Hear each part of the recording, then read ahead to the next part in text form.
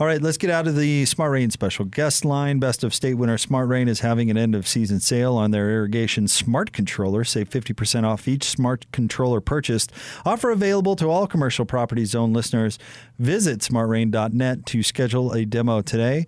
His appearance on the show is brought to you each and every week by our friends at the Murdoch Auto Group. He's the radio voice of the Utah Jazz. David Locke, what's going on, David? Hey guys, what's the latest? Any interesting college football stuff going on? Anything interesting to talk about there?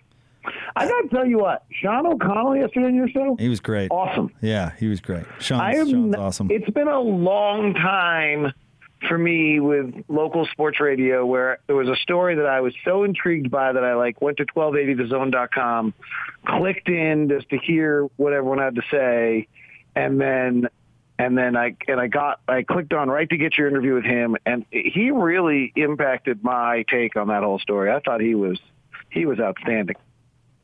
I thought he hit on a bunch of stuff. Let's start there, David. I'm curious if this is Charlie Brewer transferring, what's going on with that position, and at Utah right now is grabbing your attention. I thought Sean had a bunch of different stuff, but what jumped out at you? So I thought the first one that really jumped out at me was this idea that, you sign a fifth-year mercenary, and so there's really no, and Tim Lacombe actually tweeted this, you can't really expect them to have much loyalty to your program. That's I think, why would they? And so here this kid likes football, is probably not a pro prospect, and his opportunity to play is about to go away if he sticks around for two more games. So if he leaves, he can get the chance to play again one more year. Now, what is that? And is he going to, is he misguided and thinks he actually has a chance to play, in the NFL, and so that's why he's doing it. Everyone's holding him back. Maybe it's rare that a kid has self-respect or self-introspection at this age. But if that was really the thought, I'm just not done with college football. I just want to do more. And if I stick around here, I lose all my eligibility. I'm never going to play football ever again. I love football. Then I have a hard time complaining about that. And frankly, I think sports fans for their university don't really care about the kids. They just care about the university. Let's be really honest about it. Penn State still has people that show up to their games. I wonder if this will slow down that graduate transfer thing. Probably not. Well, I mean, you're I think that this is a clear, this is the downside, right? You have to understand that there's, if you bring these kids in, they don't care about your program. They only care about themselves. One of the most interesting teams I ever covered in all of my career was a University of Washington team. I'd have to go back and, I always tell these stories, then you really get nervous of whether or not they're actually true or not anymore. But my memory is it was a Jim Lambright team. And it probably was 90, let's see, I went there, probably about 98, 99, 2000. And they had 13 pro players on that team. They were loaded, on the lines, everywhere. And they lost two of their opening three games, and they tanked. They were 5-6 because then every single player on that roster was now playing for themselves. All right. They just did not, there was nothing about the team that mattered because it was all about going to be a college player at that point. I think when you're signing these 5-year guys, you have to realize that there's absolutely no loyalty to the program, nor should there be, because the program hasn't given them anything.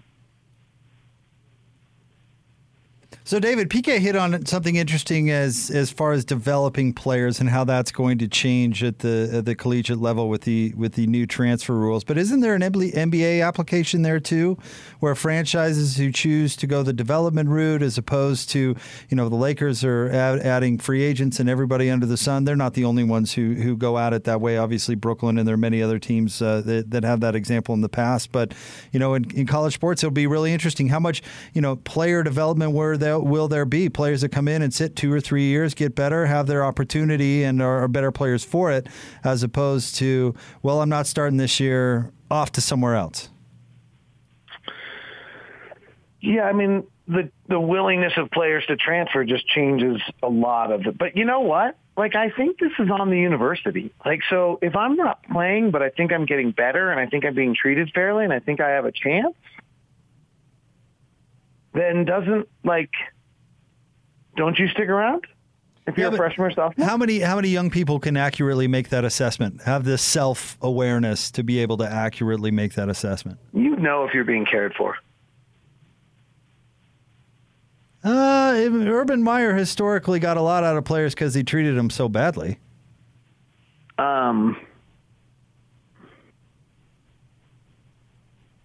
Say that again. Urban Meyer historically got what? So he had this thing where there were 3 or 4 players on the team where he'd really treat well, and then everybody else, particularly the underclassmen, he'd treat them poorly. And the whole idea was to get them to work hard to become the favored child, so to speak. And it was all this. Well, I mean, you could talk to different players who played for him, but I mean, it was all a mental game, right? But they weren't exactly being cared for, I would say. Yeah, I mean, I don't. Yeah, so I think that kind of coaching is going to have to change, right? The old school coaching that you broke a kid down to build them back up, which I think is like not a very good style of coaching, is over. You treat a kid like that and break them down, they're going to leave. But that's fine, because that's the easy route. Like, screaming, yelling at a kid and breaking him down and humiliating him and then trying to build him back up so that he's dependent on you like an abused child, like, we can move on from that. Like, we've progressed as a society. We don't need that anymore. I couldn't agree with you more, David. I think you're right on the money. And guess what? Urban's finding that out in Jacksonville right now, aren't we? Right. Right. If that's really Urban's style of coaching, it's really interesting that he's about to be a crash and burn Jerry Tarkanian-esque NFL coach. I think that's a big reason for it, honestly. And Gordon and I talked a lot about whether Urban would be successful at the NFL level. I'm not so sure for that reason. I don't think that act plays at that level. Right. So, I go back to like that Mike Rice tape. It's like, really? Like, we're really still doing this? Like, come on now. So, what I think, if we're going to talk college football from 30,000 feet, I think the fascinating one is the lasting impact of COVID. So is the Pac-12 so bad right now because they played 5 games last year, because California kids didn't play last year, because they can't get any, because they don't have any freshmen that were ready to play because they didn't play last year because the West Coast kids didn't play? Like, is this having an impact on what's taking place with Pac-12 football? It didn't seem to bother Oregon when they beat Ohio State. Okay. Is our sample size 1 or is our sample size 12? 1. Because the 12 seems not very good. It's not. Yeah, good point. It's not. Is the answer. Yeah. All right, David. Well, we do have some basketball stuff for you today. Actually, several things that we want to get to. You had some very strong opinions last week about Ben Simmons and Doc Rivers. And today, Doc went on ESPN, which was surprising, but to talk about some things. So let's revisit Doc's. Let's revisit Doc's comments from after Game 7, Austin. Let me make one comment. Okay. When a head coach requests to be on ESPN, things are not good. Yeah, I would certainly agree to that. So this is just a little memory refresher. This is after Game 7, what happened with Doc Rivers that kind of ticked Ben Simmons off. Here you go. Doc, you think Ben Simmons can still be a point guard for a championship team like the one you guys want to become? Yeah, David, I don't know that question or the answer to that right now. So I don't know the answer to that. Okay. So Doc went on with Stephen. What's that? That is arguably the worst answer by any coach in the history of press conferences. Okay, well, listen to the backpedal today. You ready for this? Here you go. Go ahead, Austin. I want to correct that because I would love you guys to play what I said. Because, and I've told you this before, Stephen A., never said what was reported. The question was asked about Ben. It was the first question after we just lost a Game 7. My answer was, I'm not answering any of that stuff right now, guys. I don't even know how to answer that. That had nothing to do was about Ben. I was basically saying I'm not answering that crap, those questions. And so what disappointed me, and I don't do this media thing very often. You never see me do that. Right. It was being portrayed that I was out there saying I don't think we can win with Ben, and I do. I told Ben that the next day. What really disappointed me was the next day I went on and said, guys, y'all knew exactly what I was talking about. And no one heard it. They just kept running their narrative. So, I've been in sports a long time, and I'm not misrepresented very often, but in that case I was. But it is what it is. All right, let's play it again. Let's hear it again. Let's hear with that thought that's what he was trying to say. If, by the way, it was not the first question. I believe it was the fifth question. It was the second. You are right about that. Yeah. All right. So let's hear it again, because let's give him the benefit of the doubt. Let's hear it again. Doc, you think Ben Simmons can still be a point guard for a championship team like the one you guys want to become? Yeah, David, I don't know that question or the answer to that right now. So I don't know the answer to that. Don't know if I'm buying it, David.